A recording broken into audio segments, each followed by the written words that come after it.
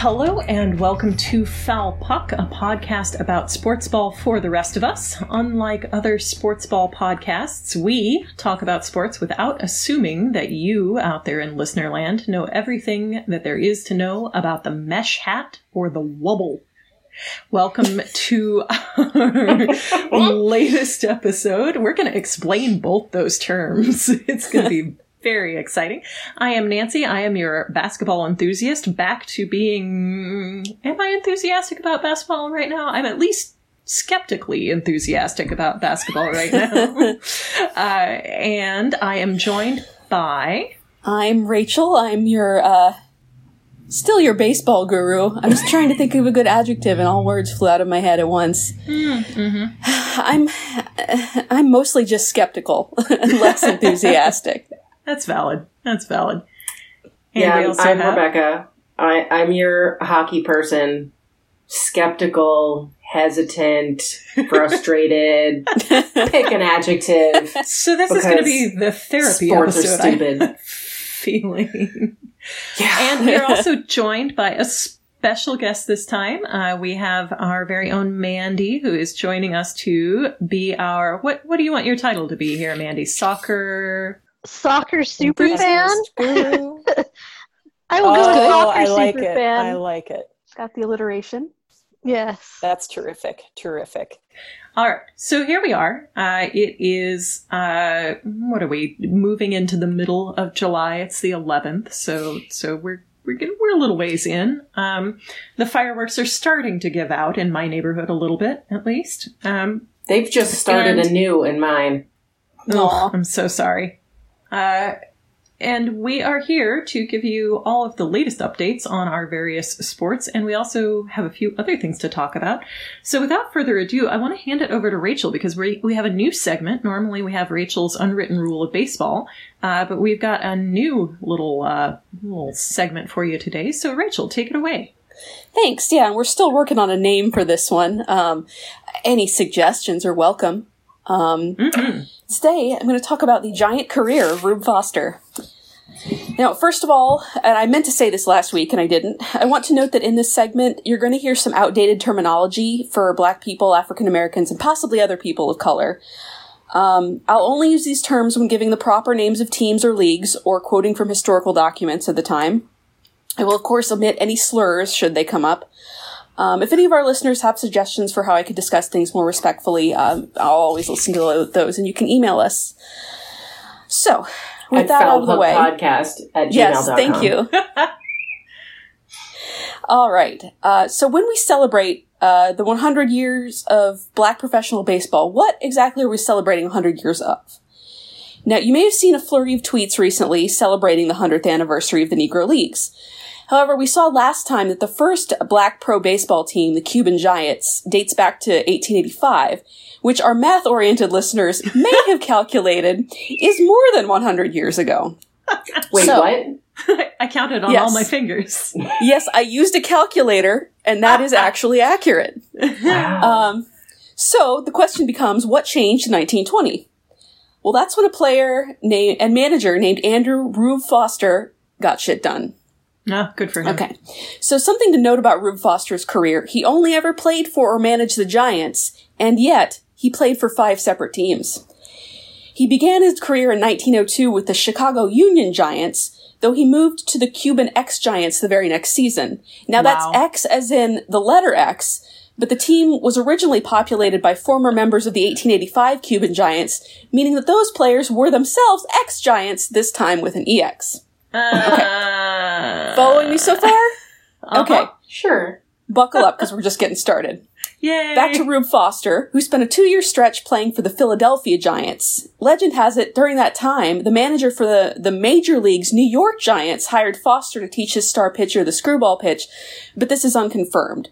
What is confirmed is that Foster's Philadelphia Giants won the Black Baseball Championship in 1905 over their rivals, the Brooklyn Royal Giants. Okay, pause to breathe. Uh-huh. In 1907, Foster left the Philadelphia Giants for the Leland Giants out of Chicago, who then tied for the championship with those same Philadelphia Giants. In 1909, though, Foster broke his leg, and the Leland Giants lost the championship to the St. Paul Giants. No, the St. Paul Colored Gophers. But the very next year, Foster, while still continuing to pitch, took over managing the Leland Giants and moved them to the Chicago White Sox's former stadium, where they were renamed the Chicago American Giants, or just the American Giants. These Giants won the national championship. Yes? No, you can finish. I can hold it till the end. Okay, hold questions to the end. Okay. These Giants won the national championship for the next 4 consecutive years until they were dethroned in 1913 by the Lincoln Giants. By then, Foster's pitching career was starting to come to a close, but his managing career was flourishing. There was a significant interest in organizing a black professional baseball league in the late 19-teens, but personal conflicts between some of the managers prevented it. However, in 1920, Foster was instrumental in pulling together the Negro National League, which consisted of 8 teams, only 3 of which were called the Giants, but 2 of those 3 were in fact located in Chicago. So the moral of the story is that Rube Foster was cool and early baseball teams had astonishingly uncreative nomenclature. I will now be taking questions. Rebecca. Okay, so it's about the names. I'm sure you're shocked. Would it be natural to guess that most of the people involved in the decision making for these leagues were men? Yes. So possibly exclusively. I'm going to go ahead and suggest that men don't get to name any sports teams for the next 100 years. Sustained. If all they can come up with is Giants or, like, racist slurs. This seems entirely reasonable. I think the podcast can get behind this. Yes. I'll second the motion. Don't think Colored Gophers was intended to be a slur. I think there was a team called the Gophers. And then in the parlance so these were like at the the time, Rainbow Gophers. It was this is like the Gophers and the Lady Gophers. Yeah. Okay. Well, fascinating. Thank you, Rachel. I might need to read that written out just to understand how all the Giants teams fit together. Fair. I think I should probably post that to our blog so readers can take a second look at it. It's very interesting, but just trying to parse the different teams at the different times became somewhat difficult. I can't imagine why. So, in the interest of full disclosure, moving on from the Giants and the Giants and the Giants and the Giants and also the Giants. And the other Giants, yeah. And the other Giants. And the current Giants. And the current Giants who are not involved. We'll come back to those. Oh, good, okay. So, moving right along, Rachel and I actually, socially responsibly, masked and at a distance of 6 feet, saw each other today. We did. We did. It was very nice. I know. It was good. And one of the things that came up was that Rachel had watched at least one game of Korean baseball. And there was a phrase that I think we need to adopt as the motto of 2020. And Rachel, I want you to tell us the story of this Korean baseball game and this phrase and what it is and why it's so applicable. Now, are you referring to the Japanese roller coaster? I don't think so. Yes. Because those were in our same, it was same conversation from earlier. Oh, okay. Maybe so. One followed from the other. So I believe so. It's already been hours. How do you expect me to keep these apart in my brain? I don't know. Yeah. So, I actually believe it's not even a meme. It's a newspaper article going around, news headline, making the headlines. Japan has opened some theme parks and they're allowing people on roller coasters. But, since it's been found that coronavirus is often spread through loud talking, singing, the projecting of the voice, they have asked their patrons to keep their screams inside their hearts. And it has been noted that this is possibly the motto that we've all adopted for 2020. Screaming in our hearts. Yes. See, in my mind, because we had this conversation right after you were talking about watching Korean baseball, I had made this in my brain that this was about the fans at the game. That they were also not supposed right, because to... that is, yes, that's something that they're talking about through that. You want me to go ahead and get into that? Yeah, do it. Just go for it. Okay, so Korean baseball has been going on for several weeks, if not months at this point. Months at this point, yeah. Yeah, and it's just me that I finally got around to watching a game. So I watched the NC Dinos play the Doosan Bears.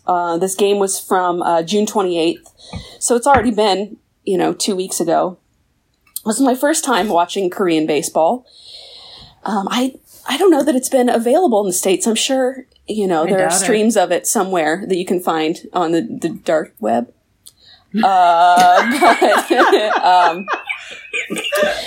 So yeah, they're now putting the it's so like the games are contraband. Yes. On ESPN now, but they are at kind of odd hours. So, I first get into it by talking about how it kind of compares to Major League Baseball. You hear a lot of stuff from American announcers kind of comparing the Japanese and Korean leagues to the MLB, and it's fewer games, the ballparks are slightly smaller. So there's a kind of a thought that it's a lesser league, and I'm sure that is a lot of American exceptionalism bleeding into it. It is obviously desirable for international players to come to America to play baseball. A lot of Japanese and Korean players have that as their goals, and it's been seen in the past few years that they've been plenty successful over here in the States. But watching it, I didn't see a whole lot of difference between Major League American play and because I've watched some college ball for US, and that's of a noticeably lower level. So it's fairly comparable watching it.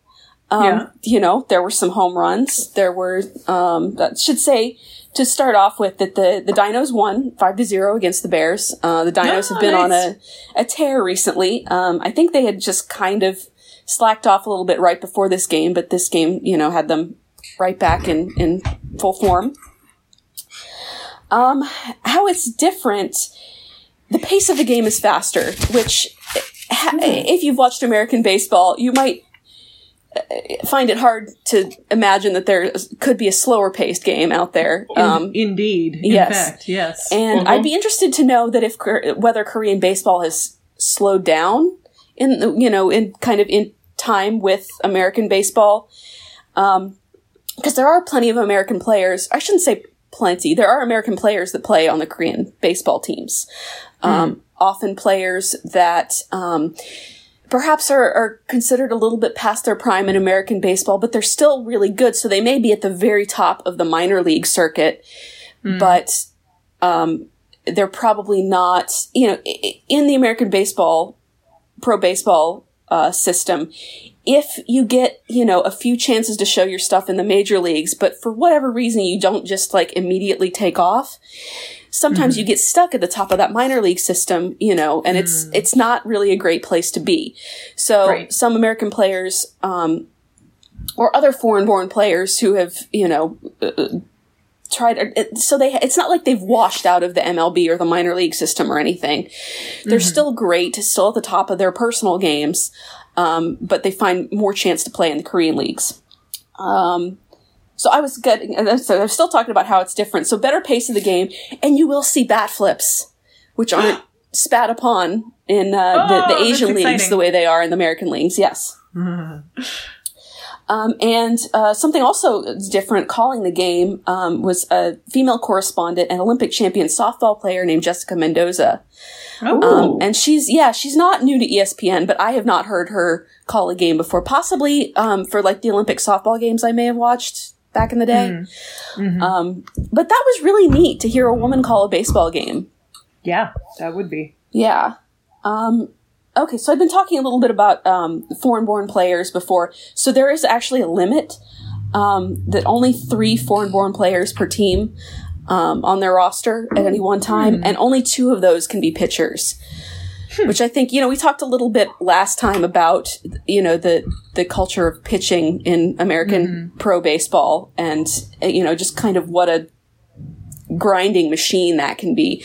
So I think there are a lot of pitchers, American or other, have been played in the American system that are just below that, status level of where they're not going to get a whole lot of playing time in pitching in American pro ball.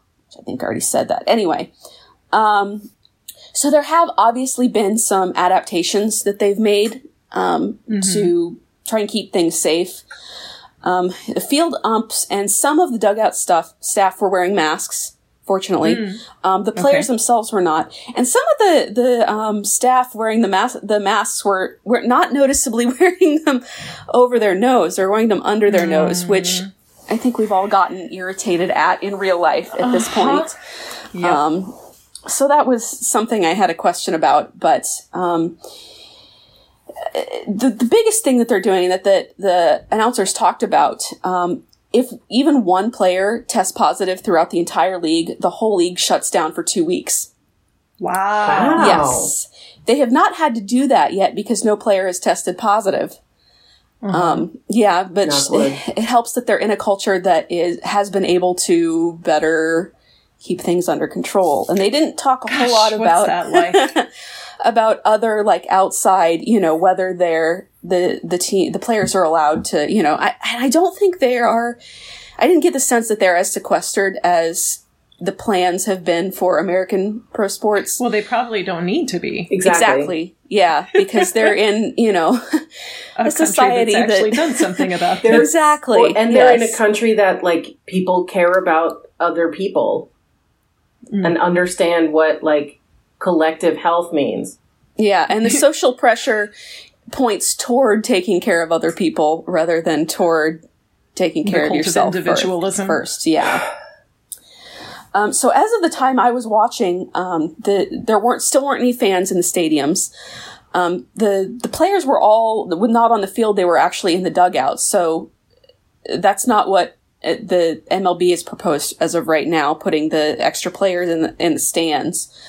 But they're talking about bringing fans back into the stadiums. So they're talking about filling the stadiums up to about 30% capacity. Interestingly, no outside food, which when I first heard that was well, of course no outside food.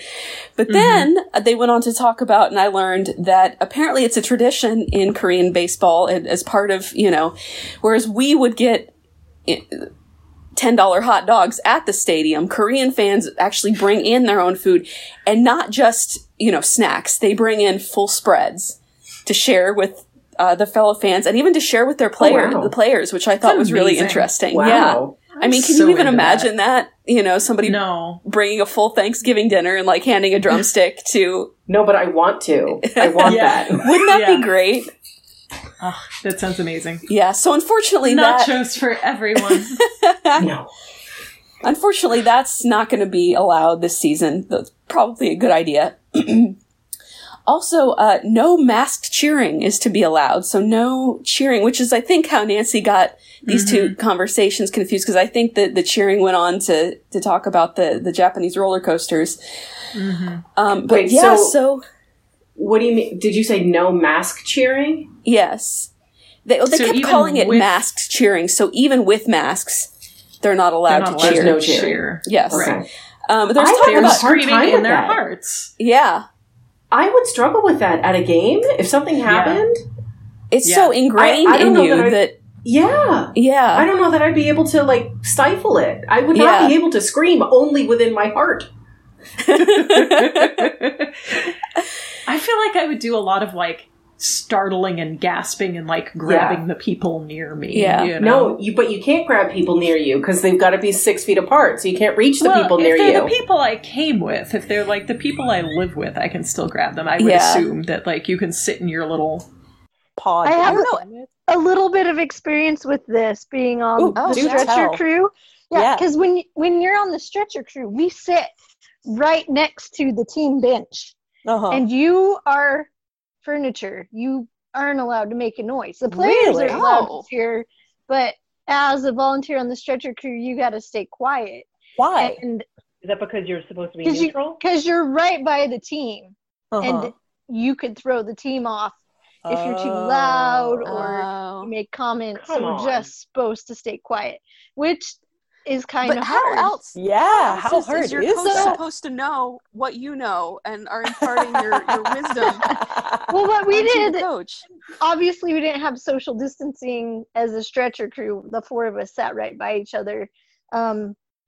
But like when we wanted to celebrate a goal last year, we would just grab hands and squeeze our hands like below the soccer wall so it didn't end up on TV or anything, and like our faces stayed. We got excited, but that's as much as we were allowed. So you were screaming in your heart before it was cool. I was screaming in my heart before it was cool. That's the title of this episode. Oh, bless. That's okay. So that's impressive because yeah, I feel like there is especially if you've been a sports fan for a while and you've attended a lot of public matches, which you have, that becomes such an instinctive response, right? They do, something goes well and you cheer, something goes poorly and you're, right? But like, I spent my first 4 or 5 years of soccer in the supporter section, so it was not just screaming at the goals. We were chanting and singing the whole time. So now me and the 4 other people I'm sitting with all came from the supporter section. We know all the chants and we can't sing along with them. So it was a challenge, but that's tough. We got to hear what the players were saying, and that was cool. Oh, that I would enjoy. Super cool. Yeah. All right. I've sat close to the bench in hockey, but I've never been able to actually hear what the players are saying. Well, in hockey, I'm sure it's mostly 4-letter words. Or I suppose that's doing hockey players a disservice to assume only some of them. Okay. So that's one big thing, the mass cheering. And something else that I thought was almost inconceivable for American fans, immediate on-site testing for fans. So if you feel a cough coming on, if you feel like you're getting feverish, there's a whole facility for you that they'll take you to and get you tested. Wow. That's wild. Yeah. God, we can't even go to like health centers and get tested. Nope. I bet it's free too. Oh, I'm sure. Well, of course it is. Yeah. Because they want to encourage people to get it. Yeah. So I have to say, like, I'm hitting a point. I just realized the other day, like, I'm born and raised in America, but I've lived abroad and I've traveled abroad a fair amount. And like, I've always known that like America does things in some poorly conceived ways at times. And I've had my share of feelings about that. But I realized the other day that I am developing a serious, like, jealousy/bitterness toward these other countries that have their shit together. And, like, talking to my Canadian friend who's like, oh, yeah, I went and got my hair done the other day and, like, got a massage. And I'm like, on some level, I'm happy for you. On all the rest of the levels... I just am like full of rage. I haven't experienced the jealousy of it, but it makes me furious at how we've handled things and how our government has absolutely just fucked everything up. Yep. Hey, so, Mandy, I should have warned you. This should be the regular also a socialism pod. Yeah, I was just going to do that. This should be the regular reminder. An episode and I was aware of that, and actually, Rebecca, I have had so much rage. I've had to like hold myself back several times, and just I like people not like I'm like I can't punch you, but I really would like to. Yeah, the punchy desire is strong right now. Very. And and it's just, like I'm not generally a jealous person. Like that's not where my emotions tend to go, right? Like, but I can feel it where I'm just like, man, you guys have it so good being functional. Yeah. Imagine that. I can't. Imagine a functional federal government. Oh. And other dreams. Okay, back to Korean baseball. Thank you for that side journey. Speaking of where even was I? Fans not getting to bring all their food. Oh, free on-site testing. That was what derailed us. Oh, okay. So yeah, I'm looking at my notes. Still thinking about it. One cool thing was the pitcher so I believe both of the starting pitchers were foreign-born players, and I unfortunately didn't write down the name of the Doosan Bears pitcher, but for the NC Dinos, I was pleased to see a pitcher named Drew Brusinski, who played for several teams, but he played for the Miami Marlins briefly. So it was good to see him again, and to see that he's in a position where he's getting to start and play a bunch. That was pretty cool. And he pitched really well. Nice. Good for him. Good job, Drew. Yeah, and my notes are not as comprehensive as I thought they were. The announcers interviewed a player named Jose Fernandez, who's a former American player, not American-born, I don't believe, but that was a little weird for me because the player from the Marlins who died suddenly was also named Jose Fernandez. I was going to say, I thought I recognized that name.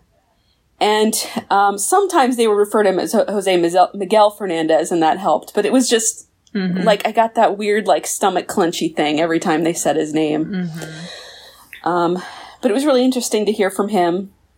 The only thing I was disappointed with in the game was the lack of an appearance by Swole Daddy. You remember Swole Daddy? Oh, God. Oh, God. Sounds like Rebecca does. The best mascot with the worst name. So refresh our memory. Yeah, for the NC Dinos, he's looks like an herbivorous dinosaur, maybe in the Brontosaurus family. Who's a great mascot, but he is. They've seen fit to give him human musculature and name him Swole Daddy, which really is unfortunate because otherwise he's an excellent mascot. Bless. But yeah, he didn't make an appearance there. Neither mascot did, which was kind of unfortunate. Yeah. So Rachel, watching this game, did it feel like, I hesitate to use the word real because that's a little pejorative in this context, but did it feel like baseball to you? Did you feel like I am watching? It did. Okay. It did. Kind of the odd thing was, and I can understand why the announcers did this because of the timing of the game. I'm sure if I had watched a game earlier in the Korean season, but the announcers, who were both American, were talking quite a lot about American baseball, what was happening, who was coming back. You know, this was end of June, so they'd made the plan to come back. So they were already talking about rumors as to, who had been training and who was looking good. And so that I found a little bit, kind of took me out of things because I was like, I want to hear about these players. I want to hear, and there was certainly some of that. It wasn't exclusively about American baseball. Right. But that kind of took me out of it a little bit and reminded me, oh yeah, this is, not quite what I'm used to. But other than that, yeah, it felt, that's awesome. Felt pretty real. That's awesome. I didn't even necessarily miss the crowd cheering because Nancy and I had talked about for the soccer game we'd watched. We were pretty sure that they were piping in canned cheering, and I didn't notice it until I don't hear it at all. The second half of the game. And I don't know if Mandy, if you know anything about the decision that was made there. I know in soccer, half of them have gone with the fake cheers and half of them have not. Oh yeah. So is it up to the individual teams? It's up to the league. So the MLS does not have it. It's silent. The Premier League, you can choose. Some channels will have it with and some will have it without. The NWSL have put the fake cheers on, and I hated it at first, and now I can't decide which is weirder. That's valid. I honestly, I don't tend to process things very well through my ears anyway, so I didn't even notice that there was cheering, and if I had noticed, I don't think it would have occurred to me why there shouldn't be, just didn't make those connections. Yeah, I didn't even notice it until the second half, and I kind of, because they're not shooting it. When they shoot it, they do so that if you get the broad shots, it's only in the direction of the stands that have the big banners in the background. So yeah, and then it kind of dawned on me, oh yeah, there aren't fans. where's this noise coming from? So it was just kind of natural at first, and then I realized, wait a minute, this can't be diegetic. I joked with Brittany about this. She's our football friend, but she's also the person I've sucked into hockey with me. We joked about this at the start of quarantine isolation, that when hockey came back, they should take the crowd audio from some existing games and play it while a new game is playing, but like with no, like don't make any comments about it, so that there's going to be weird random cheering when nothing on the ice is happening, and then dead silence when there's a goal. I'm into it. I cracked myself up with that. I thought that was a great idea. It would add some ambiance, that's for sure. Yep.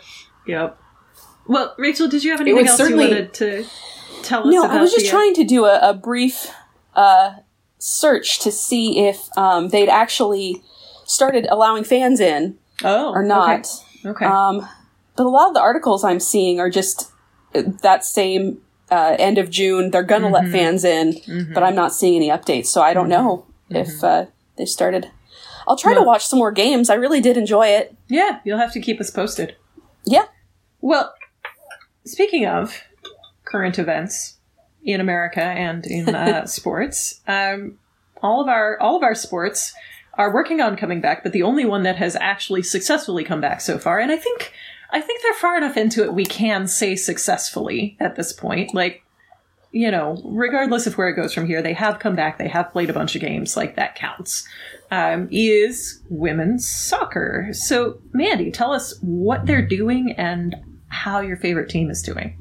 All right. Well, since this is current events, there are 2 more days of games left in the qualifying rounds. Tomorrow there will be 2 games, and then Monday there will be 2 games, and that ends the qualifying round, which everybody qualified because Orlando tested positive for COVID. Okay. So there won't be any difference between the 2 rounds? What matters about it from the end of the 2 rounds is what side of the bracket it puts people on. So that is where the ranking will come into play, and nobody wants to be on North Carolina's side of the bracket. That is a very, very bad place to be. I hope someone beats them. I really want it to happen. But I think the best anyone has done in 2-3 years is a tie. Wow. Reign nearly had them at one of the games I was at, and then North Carolina scored a goal in the last minute to tie it. So, I'm pretty sure no one has beat them. It's just been ties. So if someone was going to beat them, who would it be? Like, I honestly think the team with the best chance is the Houston Dash right now. Oh, okay. All right. Several reasons. One of them is Shea Groom, who was traded from the Seattle Reign at the end of this season. She has just been an absolute firework for Houston, both with assists and goals. She scored. Go back and watch the highlights. Who did they play? It was the Reign.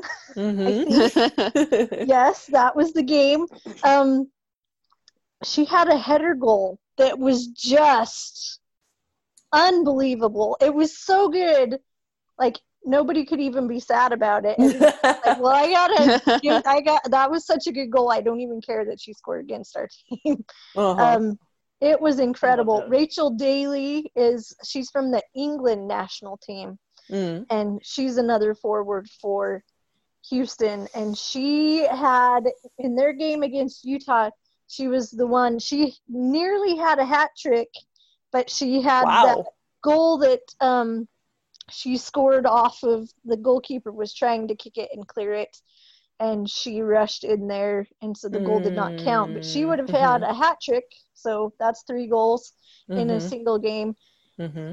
They ended up tying Utah 4-4, I want to say. But Houston's been crazy good. Washington Spirit are the other ones. They, of course, did not beat North Carolina, but they were able to hang with them. And considering how deconditioned every team except for North Carolina is, hanging with them at that stage, they may be able to ramp it up. Now that it's been a little while and they've played some games. Because everybody's still figuring out their teams. Right. The most important to me on Monday morning, the early morning game is OL Reign against Portland Thorns. This is the biggest rivalry in the league. We hate them.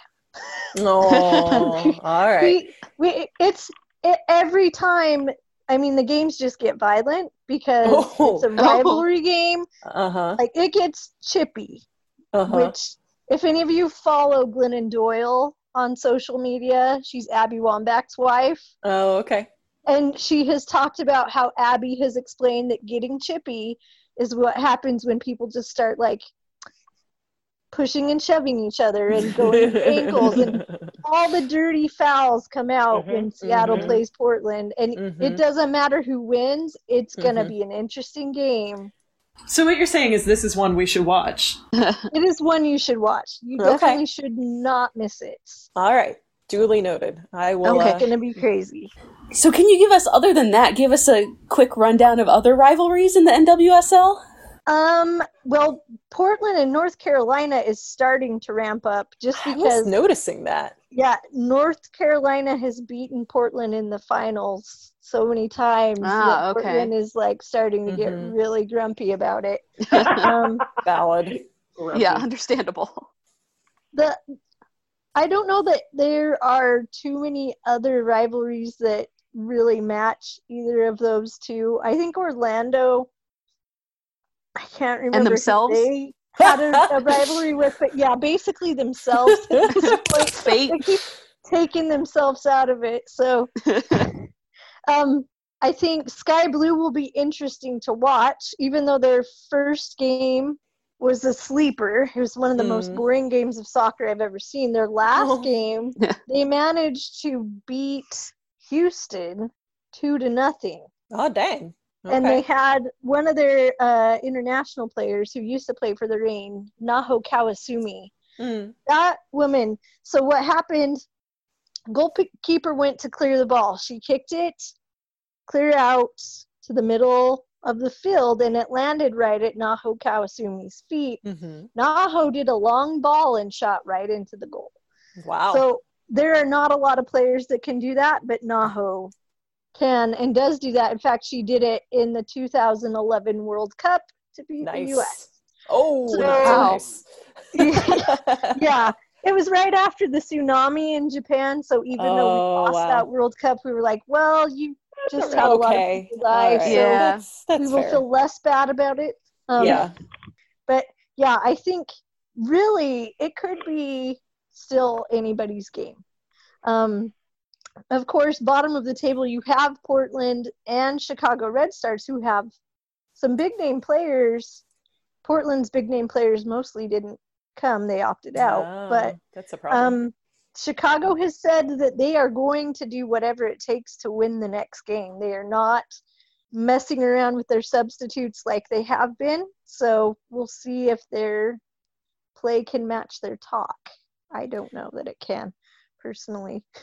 So, they've been struggling last year because they relied too much on an Australian named Sam Kerr, who is arguably one of the best forwards in the world. They never quite got the team chemistry with her there, and she left. Nancy Cousins. Yeah, definitely. Yeah. She left to play in England for Chelsea's women's team, and so you'll hear the commentators constantly be like, "Oh, Sky Blue."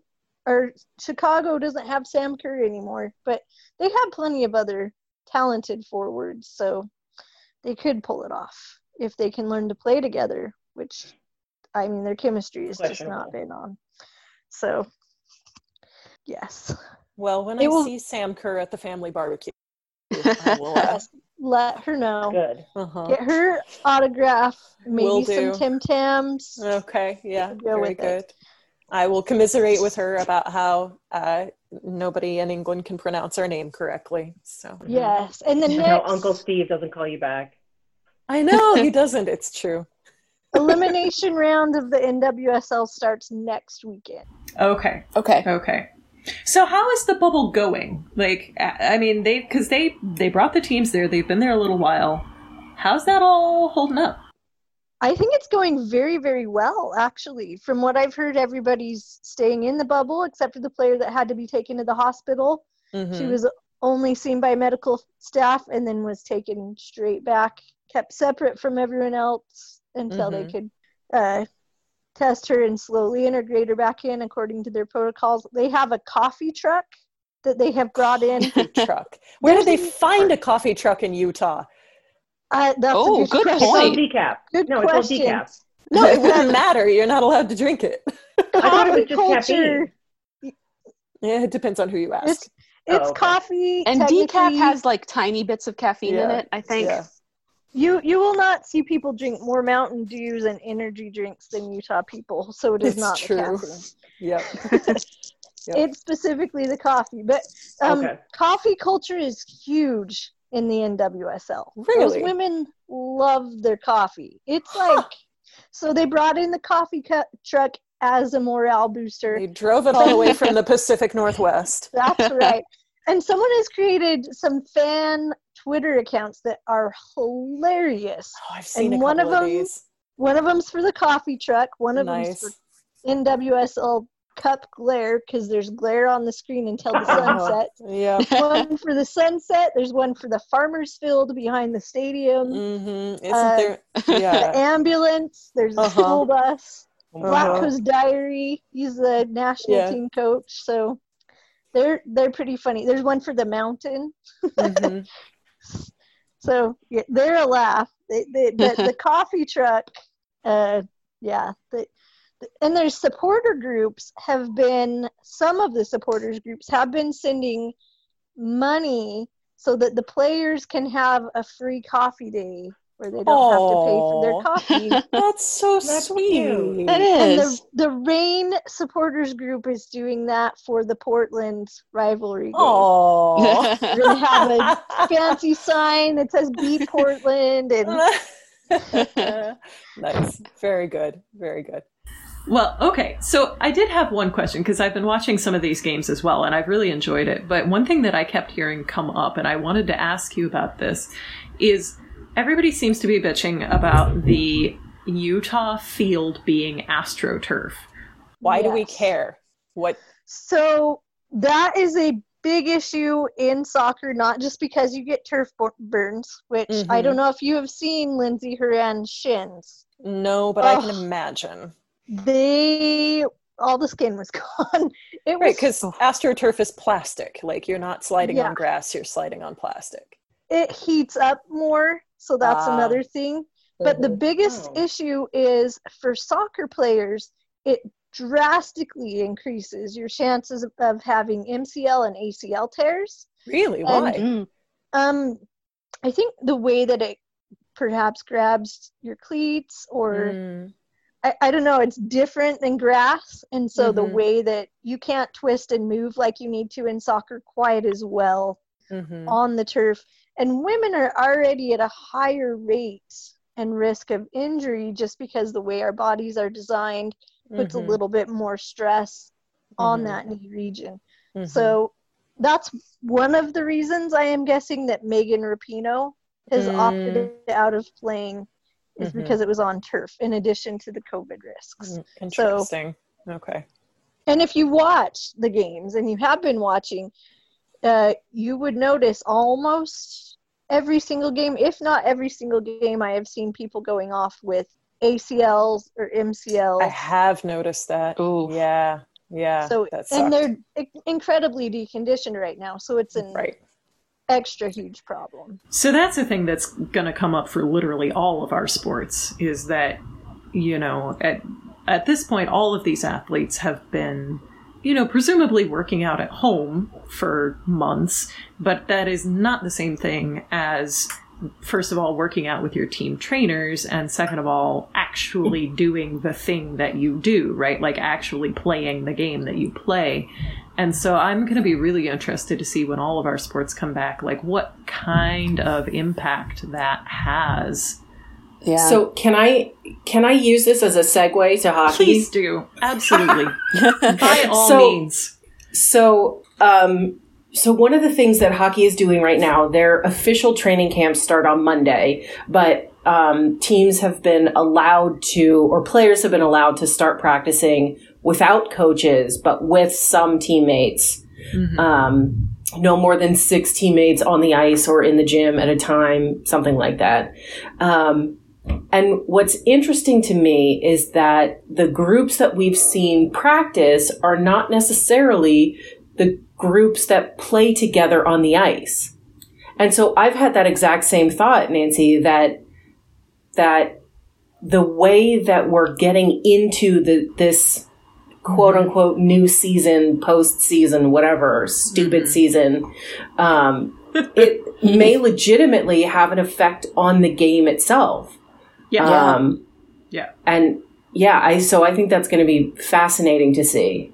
Well, and the interesting part too is that, like, especially regarding injuries, not only are those going to affect this stupid season, but they're often going to affect the next season and also affect players' careers and affect trading during free agency and all of you know, like it's a snowball effect. It's not just like, well, shit, I guess we're going to lose this season, you know? So, and the national team women's players have the Olympics next year. If they get injured, they're out for the Olympics. And the men's team, speaking of it affecting the game, the MLS has kicked off, and I watched the Sounders game last night, and the play was a lot slow. Like, you could tell it's had an impact. They were doing a lot more long passes. There was a lot less running. And as a personal trainer, I know, like, part of my job, because I'm a performance enhancement specialist, so I train athletes. And the biggest thing with that is periodization for preseason and off season, and exactly what you want to be having people do. And it takes months to build up to that, and having that cut short, there's no way you can avoid the injuries. And they're having it cut short now for the stupid season, and they're going to have it cut short when they end this stupid postseason and start the next season 2 months later. So stupid. So, Rebecca, tell us how the NHL, in its infinite wisdom, is handling coming back.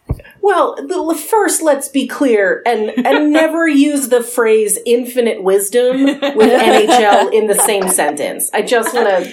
Even sarcastically? I wouldn't even... No. I don't even want to... It's a bridge too far. Okay. All right. I'll make a note of it.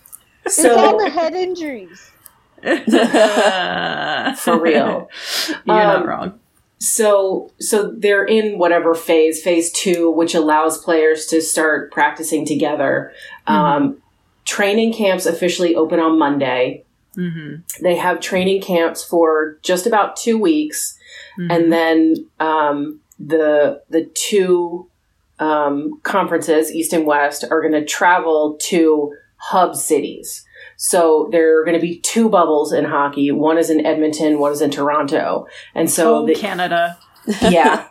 And so the Eastern Conference teams are going to play the first 2 rounds in Toronto, and the Western Conference teams are going to play the first 2 rounds in Edmonton.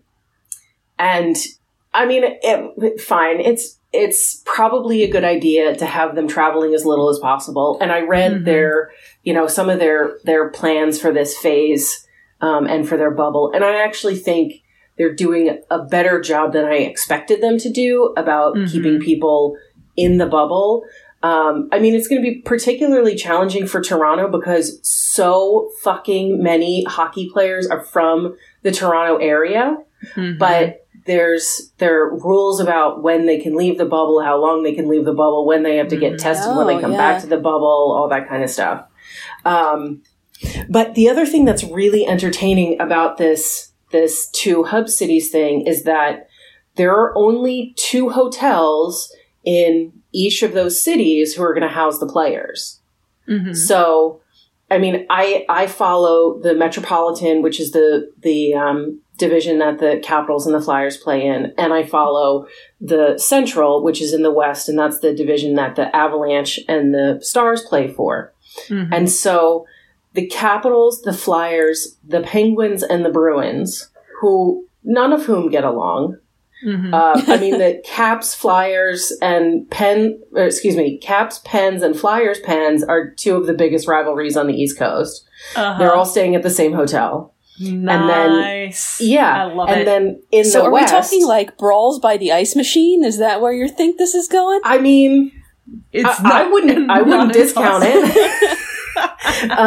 And then in the West, the Blues, the Avalanche, the Blues, the Stars, and the Predators are all in the same hotel. The Avs are also there, but I don't really see them causing that much trouble. But like, the Stars and the Predators have an insane rivalry. And the Stars and the Blues have an insane rivalry. One of my favorite moments in hockey was a game, not this season, but previous. Jamie Benn, who plays for the Stars, mm-hmm. checked Alex Pietrangelo, who was the captain of the Blues, and then just sat on him on the ice. Like, literally just, like, Pietrangelo is down, and Jamie just sits on him, and you could see Pietrangelo start to put his head up, and Jamie puts his hand on his head and is just like, no. One of my favorite moments. So, like, the fact that beautiful. And I'm confident that I'm missing rivalries in the Atlantic mm-hmm. and the Pacific. Mm-hmm. But the fact that they're all staying in the same hotels, I mean, it's going to be interesting from a purely hockey fan perspective and mm-hmm. like seeing these rivalries play out if in fact anything happens. And then I'm going to say it's going to be a little bit fun from a hockey fandom perspective for the teams that get along and the players that we like to be staying in the same place. I won't expand more on that here, but there's so many possibilities. We're picking up what you put down. Yeah, I thought so. Okay. So they travel to the hub cities 2 weeks after training camp starts, and then there are 3 days of exhibition games, which essentially are going to be like televised scrimmages, from what I can tell. Right, like exhibition for who? Yeah, exactly. I mean, I think it's exactly what you said. It's trying to get them into shape for the mm-hmm. season. Like they're going to have 2 whole weeks of practice as a team mm-hmm. before they go right into the playoffs. That seems safe, right? Doesn't it? And then there are going to be 10 days of qualifiers. So there are 24 teams out of the 31 who are going to the qualifiers. Mm-hmm. So there have already been teams eliminated. Mm-hmm. So the top 4 teams in the East and the West are doing a round robin just for seeding purposes. They don't have to do like a play-in game or anything like that. Okay. The next 8 on the East and West are all playing a best of 5 series to determine the rest of the seeding and who makes it into the playoffs. Okay. Now, I know that these 2 cities, how many facilities within each city? Well, it's Canada, so lots. Well, they're going to be playing, as far as I know, they're playing games in one city, in one arena. So they'll play games in the Edmonton... for the life of me, I can't remember the name anymore. Oilers? Well, yeah. But the name of their stadium. Oh, the name stadium. Of their arena. Okay. Yeah. So they'll play games in the Oilers arena and games in the Leafs arena. And so right now, in 10 days, there's a potential of 52 hockey games in 10 days. Wow. It's going to be 2 to 3 games per day. That's insane. Oh, excuse me. It's going to be 2 to 3 games per day per conference. Per conference. Yeah. That's insane. No, everyone's going to get injured. That's not okay. Yeah. They're going to get injured and they're going to get sick. Yeah. So I would also like to pour one out for the journalists who have to cover that many games in a day. Okay, but here's the fun thing. Shit. No, but here's the funny thing about the journalists. Okay. Because because we're talking about crossing a border here, the American journalists are not deemed essential employees. So right now, the athletes can travel to Canada for the games, but they're still working out like visa issues and travel issues between the Canadian government and the provinces that they're playing in and the American government and the NHL to actually get the American media up there. Wow. That makes me feel worse for the Canadian media because they're going to be doing like double duty. Oh, that would be great for the Canadian media. Well, the exposure would, but like they're going to be hysterical by the end of it, though. Yeah. They're going to be exhausted. Well, yeah, I'm sorry. Be, like, slap happy. Listen, I already know I'm going to have at least 2 games a day to start watching because the Flyers, the Caps, the Avs, and the Stars are all in the top 4 in their conference, so they all do the round robin games. So I have I have to watch all of those games basically. Remind Mandy and also our listeners that Rebecca, bless her, follows 4 teams because she's stupid. I mean, I wasn't going to go quite there, but that's fair. I'll take it there. I was going to say ambitious and optimistic, but sure. Running a impromptu experiment to determine the answer to the question, is there such a thing as too much hockey? So you'll know by the end of this. Yeah. Yes, we will. Rebecca, I need you to, on our Twitter account, be posting things like, day 3, I see the bottom of my popcorn bowl. Okay, I can do that.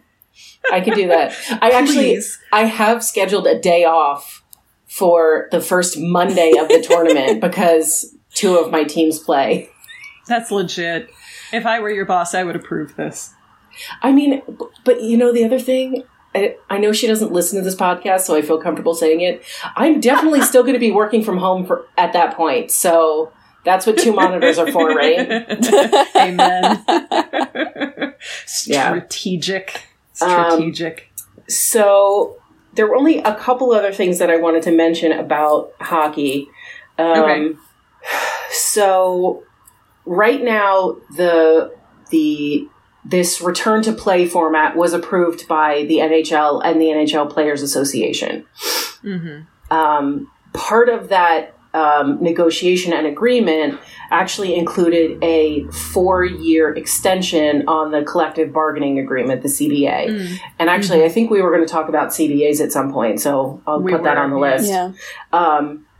And the big win for the players in the extension of the CBA is that it allows for the possibility of them going to the Olympics, which is something that the NHL, the commissioner, Gary Bettman, who is just a giant turd of a human, has historically been very against because he doesn't like how it disrupts his season. Oh, man, fuck you, dude. Exactly. Thank you. So additionally, the players have 72 hours from when that return to play agreement was signed to notify their teams that they do not want to play, that they're not going to play. They're opting out. And as of this moment, I believe there are 6 players who have opted out. I mean, we're right at the beginning of that period, so it will be more. Yeah. Okay. No big names? No big names yet. Okay. I'm gonna throw a kind of, we'll call it a boomerang your way and see if it comes back. So do you follow the NWHL at all? I don't. I need to, but I don't. Because I am not sure where they are at with things. They just retweeted something about signing some junior players to something somewhere, but I know the last I heard, their players union was still kind of fighting with the league, and I don't know if they ever actually resolved that. I don't think they're probably going to have a season, but I don't think that they have resolved that, because I think that piece of news would have hit my radar, my hockey radar. Mm-hmm. Yeah, I do remember, as you're saying, Mandy, I remember seeing tweets about them signing new team members recently. But I hadn't seen any information because we do follow them on the Foul Puck Twitter. It's just none of us actually like keep up specifically with them. But yeah, I don't think I've seen anything about them having a season, which is a real bummer. It is. I usually watch their season, which I think last year was on YouTube. Oh, nice. So, okay. I want to circle back. It's still available. I want to circle back to soccer for just a second because talking about TV made me remember that one of the big deals about this National Women's Soccer League season is that for the first time ever, they were broadcast on like mainstream TV channels. So CBS. Yes. And they got the numbers back for the opening game, and it was like tremendous, right? It was like 500,000 people. Or no, it was like how many? It was like 500,000 people. It was 500,000. It broke some records, and I know it was more than the men have ever had for a soccer game. It was like a lot. Are you suggesting that there's actually a market for women's sports? I am, and it really the history of where NWSL games has been played. It started on YouTube. Mm-hmm. Then they got a deal with Lifetime, which great. They had a network, and you would think that was great, but it was the NWSL game of the week. There was one game a week out of all the games that was on Lifetime, and they would play it after their like Saturday horrific, traumatizing to me Lifetime movies that are always super disturbing. So you catch the most disturbing end of whatever show before like the kickoff game. So I mean, honestly, it was great that they had a sponsor, but that was horrible. And then they got a few games on ESPN after the World Cup last year, and that went really well. And then this off season, they signed the deal with CBS and Twitch, so international audiences can watch the games on Twitch. That's awesome. Oh, cool. And then we've got CBS All Access, but they only have the opening game, and the final on actual CBS, and everything else you have to have the paid subscription to the platform. Right. So yeah. Which is, still problematic, but just, and maybe this is, overly excitable of me, but I was just so happy that they got that first and the last game on actual CBS. Yeah. It's so much better than really anything we've had before. Yeah. It seemed like such a big step. And they can choose to have the games at times that are healthy for the players to play. Yep. As opposed to Lifetime that made them play at it wasn't pre-recorded for Lifetime? It was live, and they made them play at 2 or 3 in the afternoon. When it's hot. When it's hot, and like in Florida. Or, like they went to the MLS stadiumed teams. So you had Houston, you had Florida. Portland was the only one that they could generally get a reasonable, nice, but like they were just frying players. That's terrible. Yeah. So this is better, and we do celebrate it. Well, I would like to take that opportunity to segue myself, speaking of the difference between men's and women's teams, straight into talking about the NBA and the WNBA, if nobody has any objections. Go for it. Go for it. All right. So the NBA is attempting to come back. They are already having players arrive in Disney World. Yes. Which is the one in Florida, which also coincidentally opened today. Yeah.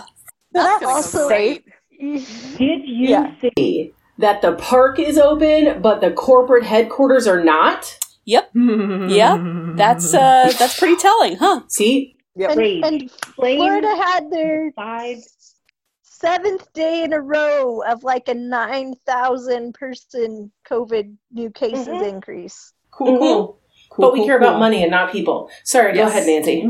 We have previously established this, but yes. So the players are arriving, and one of the cool things that's already happening is that a lot of the stars are apparently not traveling with their team. They are choosing to come later, which definitely reinforces the, safety length of the quarantine that they're gonna, have before this happens. So this is the origin of our term mesh hat. I'm not entirely sure who coined this, but somebody said that rather than a bubble, what the NBA is creating is more like a mesh hat, which is confidence inspiring. I don't know about you guys, but yeah. Quite the image there, yep. Yep. And one of the things so to the NBA's credit, they are trying mostly pretty hard to, make this reasonably safe. But there are a few major holes, one of them being the fact that the Disney employees are going to be interacting, with the teams. There have also been some other hiccups. Apparently the food is, I saw some pictures of it. It's not, gross, but it's like what you would get on an airplane. It's like a little cup of some tomatoes and lettuce and a yogurt and a quarter of a chicken breast. And they don't get their normal catered fancy shit. They don't get their normal catered fancy shit. And the other thing is I was looking at the size of the meals and I was like, if I were, a 200-pound athlete, this would be a snack, Yeah. So I feel like there's concern not only about level of quality, but also just sheer volume. Amount. Yeah. Yeah. Do you know if they're going with a third party, if they're going through Disney? I think it's all through Disney. Yeah. I don't know. That sounds like something Disney would negotiate. Yeah. Yeah. Well, and but food they got is part of recovery. If they don't get the right food and the right amount of it, their bodies aren't going to heal and they're going to have more injuries. Yeah. And it's going to take them longer to recover when they get COVID. Yep. Also true. So, everything's ticking right along.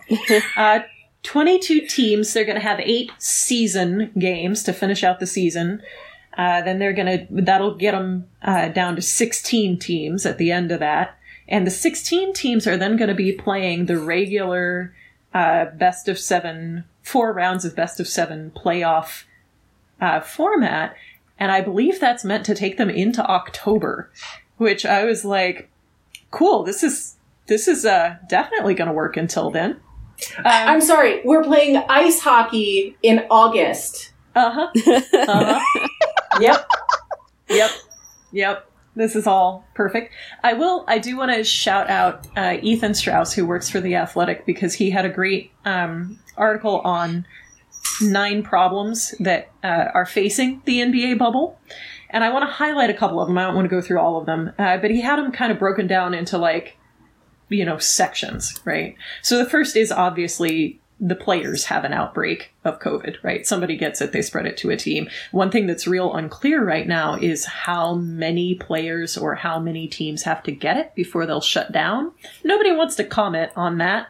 Nobody wants to put a number on it for plausible deniability. Do the teams have any power over being able to say, nah, that's too much, we can't? Or are they under some kind of contract? No, I think that the teams can pull out. But I have a hard time imagining that they would want to. Okay. Would. Yeah. So players get it. The next one, of course, is Disney workers have a major outbreak. Yeah, but nobody cares about them. Well, but they do if they start infecting the players, right? Yeah. If B begins to affect A, then maybe we care. And then C is some sort, if things get real bad in Orlando, to the point that all the hospitals are full and everything, because then if somebody tears their ACL, where are you going to take them, right? But aren't things bad already in Orlando? Not as bad as elsewhere in Florida. Yeah, I mean, it's true. It's not quite as bad as Miami-Dade area, right? Well, and adding to that hospital situation, you also have the MLS bubble is in Orlando. Oh, is it? So you got the soccer team ACL tears to worry about on top of it. Fantastic. Well, and we'll just put all our athletes they would be in going one place. probably going to different facilities because they are Kissimmee and the soccer stadium in Orlando are pretty far apart. But then again, probably the specialists are going to be in closer to downtown Orlando. So playing in the usual downtown stadium, they're playing out in their training setup area. That might got be multiple Disney fields. Then. Yeah, it's got they've got what did I hear? like 12 or 20. They got like a ton of fields, and they're grass. They're not turf. So there's a positive thing, but. Well, and saying that Orlando isn't as bad as the rest of Florida isn't actually that much of a ringing endorsement. No, definitely not. No, absolutely not. So players are, they're nervous. They're conflicted. There are several who've decided they're not going to go. I also would be interested to see if some of them, especially like you get there, you're on one of the teams that's trying to make it into the playoffs, but your team starts to tank. It hits that point where it's mathematically impossible that your team is going to make it into the playoffs. What's to stop you from just going home, right? Well, I wonder this too, because the NHL thing says that the players have 72 hours to recuse themselves. I'm sorry, what's actually going to stop them later on from being like, you know what, peace out, I'm done? Rachel has an answer, it looks like. Well, I've got an answer to an earlier asked question. Major League Soccer announced it will restart the 2020 season with all 26 MLS clubs competing in the MLS is Back tournament at ESPN Wide World of Sports Complex at the Walt Disney World Resort in Florida beginning July 8th. That's where it's at. Yes. Yep. Cool. And they've already had, I think, 2 or 3 teams drop out with COVID positive tests before it started. Moving to the WNBA, one of my favorite terrible, cruel irony facts is that the WNBA team with the most positive tests so far is the Indiana Fever. Which is just, I was like, of course it is. Obviously it is. So the WNBA, the source of our other term of the day, the wobble, aka the women's bubble, is also the wobble. I kind of love it, actually. It's terrible, but I kind of love it. They are also in Florida, but they are at IMG Academy. And we are already very well illustrating the differences between how we treat men versus how we treat women in pro sports, because the men all got to take their team's private jets and the women flew coach. So, that's a great start. I guess there was at least 1 or 2 teams that somebody stepped up and rented them a private jet to take some of the players at least. Yeah. But Seattle. Yeah. Nice. Okay. Yep. Go Seattle Storm. But yeah, most everybody else, somebody took, I think it was Atlanta, took a bus. So okay, that makes sense. You can drive over from Atlanta. But Chicago just went and got on the plane. Yeah. Also, there's a big difference between a quote-unquote academy, which, as far as I can tell, is kind of a glorified summer camp, versus, the 5-star hotel in Disney World. So there was a whole spate at the beginning of the WNBA arriving there of, pictures of what the facilities looked like and how clean they were and how great the food was. And the laundry room looked horrific. It looked like a crime scene. It was terrifying. Yeah. So on the upside, they are great to follow on. This is your one media. chance to not suck. They're trying. It seems like they're trying. The success is up in the air still. The fact that it's that bad and they seem like they're trying is awful. Yeah, you're not wrong. So the women are also doing a July training camp. They have a 22-game season, and then it's starting the 24th, and then they're going to do traditional playoffs, also ending in October. So far, the WNBA has been on an upswing the past couple of years. Their viewership's increasing, their attendance is increasing, they're doing pretty well. So the question that this brought up for me, and I'm curious in you guys' takes on this, is that, normally the NBA plays October through technically to the beginning of May, and then there's playoffs May through June. The WNBA, in order not to directly compete, plays May through September. And now they're directly up against the NBA. They're directly up against hockey. They're directly up against whatever the hell baseball's trying to do. They are. We'll get to that. Yeah. But on the other hand, there's this whole audience that's like dying for sports, right? And also they're not directly up against the sort of summer boredom and or the Olympics. So I was trying to think about, like, is this better or worse for them? Are they going to, like, benefit from people who are like, just put sports in my face, I don't care, I'll watch whatever's on? Or are they going to be, you know, all the people who are watching basketball are watching the NBA and not prioritizing the WNBA games? Like, what do you guys think? I'm really curious about how this plays out. My guess would be the latter, unfortunately. Mm-hmm. I think people's attention is going to be so split, and they're going to get such a glut of it at once that I think the WNBA is going to suffer. Well, I think you can see from the example of the NWSL, and as soon as MLS kicked off this weekend, I mean, people only had either Premier League games and European games to watch. The only thing in America was the NWSL, and then MLS picks up, and they're already, like, I watched the game and the commentators are like, we're the first ones back, so they don't even acknowledge that the women have already come back. Yeah.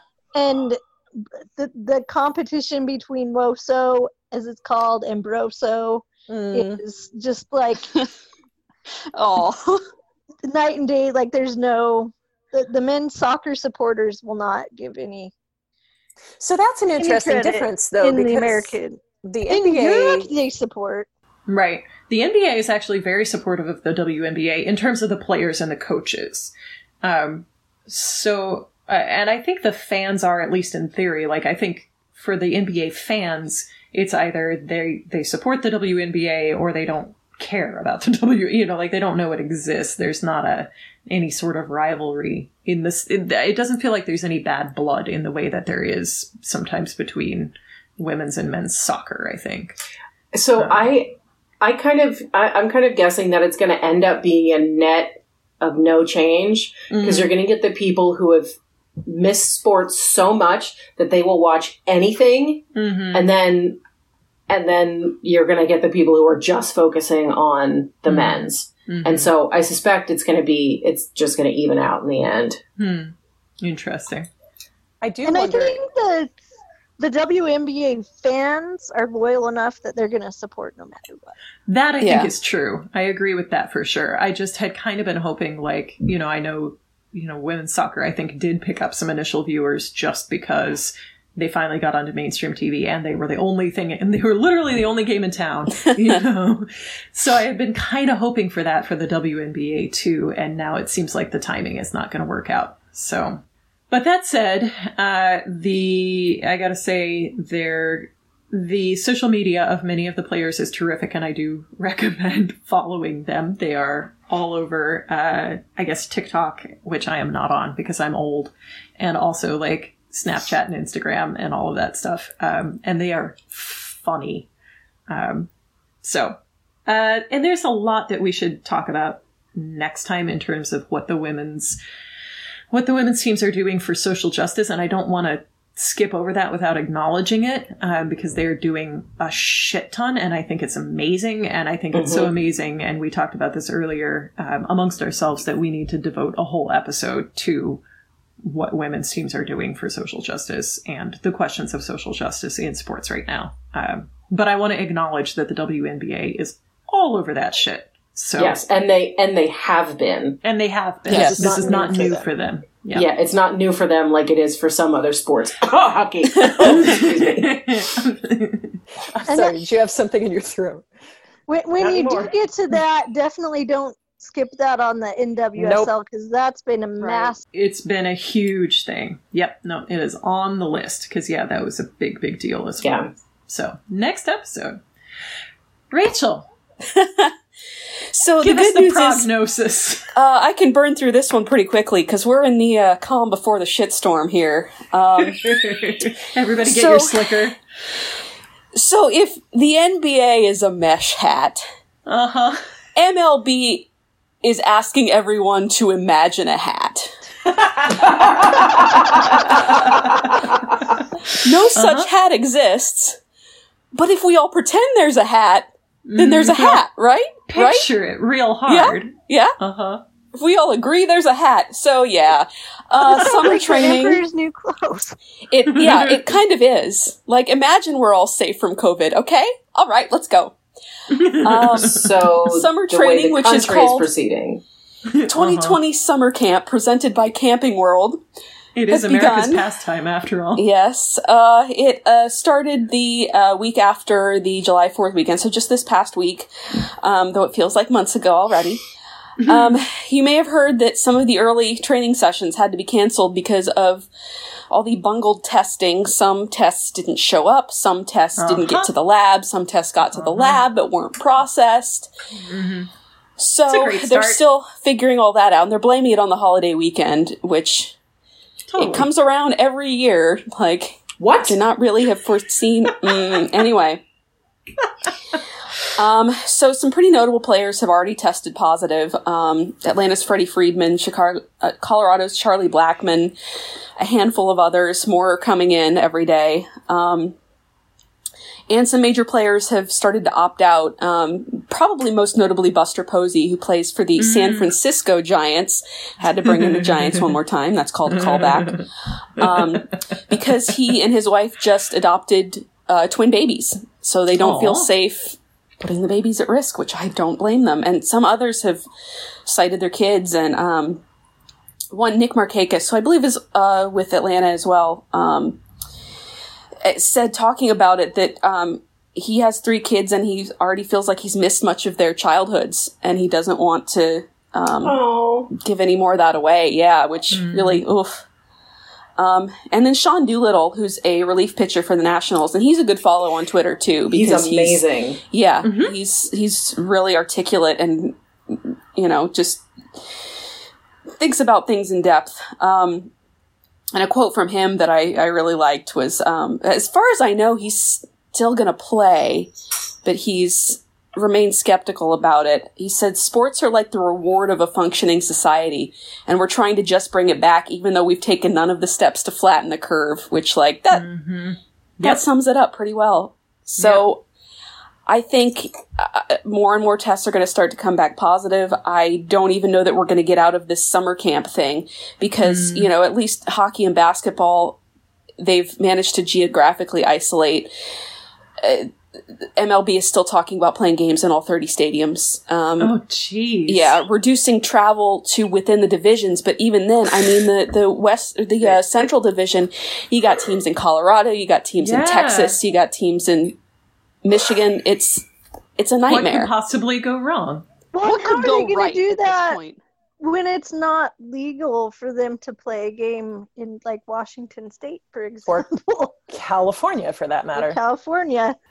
I don't know loopholes. What's going to happen. Capitalistic loopholes. I don't know, man. Gavin Newsom might shut that shit down. I don't know that he would stand for that. And I mean, there are 4 teams in California. Yeah. So it could be that the whole Western Division drops out. Yeah, that'd be interesting. Yeah. We'll see. But I'm sorry. At that point, why are we having a season? Because this season for... Yeah. I know. God damn it, Nancy. But, like, there's going to be an asterisk by this season in every single sport. Yeah. Yep. It is going to have to crash and burn for them to understand how pointless this all is. It is. Mm-hmm. Deep breath, everybody. Yeah. Screaming in our hearts. Screaming in our hearts. So that's what I've got. Terrific. We'll see what develops. Thanks for taking us out on a high note, Rachel. I do what I can. It was positive, if you will. Just like the tests. It is positive. COVID positive. Yep. Mm-hmm. All right. Well, I can't do this because I'm sure, well, I don't know if it's trademarked, but it's a thing. I always want to say, and now you've wasted another perfectly good hour listening to, but we're not actually Car Talk, so I can't. Plus, it's been an hour and a half.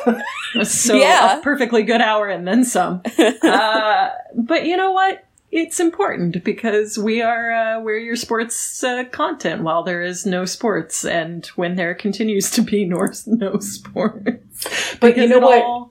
Thankfully, somebody talked about starting a podcast that was like male driven for male fans of sports. Did you see that? Oh, what a relief. I know. I'm so happy for all the men out there who haven't had a sports podcast to listen to forever. I'm so glad that such an underserved audience is finally getting the attention that they deserve. Mm-hmm. Yeah. They got to get that 4% that women have down. Oh, bless. Well, for this cheerful episode, thank you for joining us. I would like to turn it over to Rebecca to say the things that she always says so well. So if you have questions, comments, concerns, anything you want to share with us, you can reach us at foulpuckpodcast@gmail.com, Instagram at foulpuckpodcast, Twitter at foulpuckpod, Facebook.com/foulpuckpod, and our website is foulpuckpodcast.net. And Rachel. And I would like to thank Joe for doing our editing, and thank Kevin MacLeod at incompetech.com for our music. And I would like to thank our soccer guest today, Mandy, who has joined us. And Mandy, give us a plug for your stuff here. What's your... All right, I've got my Instagram for you. It's at MARQUP personal. Personal, as in Markup Personal Training. I have a Facebook page as well, so look up Markup Training on Facebook. And I'll send some links over for that. Fantastic. Yep, I already got your website and Facebook on our Twitter account. Rebecca is so on it. It is just impressive, honestly. Very impressive. I really like that these little things impress you. It deeply. It works for me. Keeping that bar low. Hey now. All right. Well, thank you, Mandy, for joining us. This has been a delight. I hope you have enjoyed it as well. Oh, yes. Oh, very good. And I, the royal we, have been and continue to be Nancy. And I have been joined by Rachel. Mm-hmm. And Rebecca. Yay. And Mandy. Excellent. Join us next time. We're going to talk social justice and women's sports and probably whatever the hell is continuing to happen with the Wubble, the mesh hat, and the imaginary hat. And our two Canadian homes away from home. The ongoing trash fire. The ongoing trash fire. Mm-hmm. So tune in again next time. And in the meantime, stay safe, wear your mask, wash your hands, and stay home as much as possible. And listen to our podcast.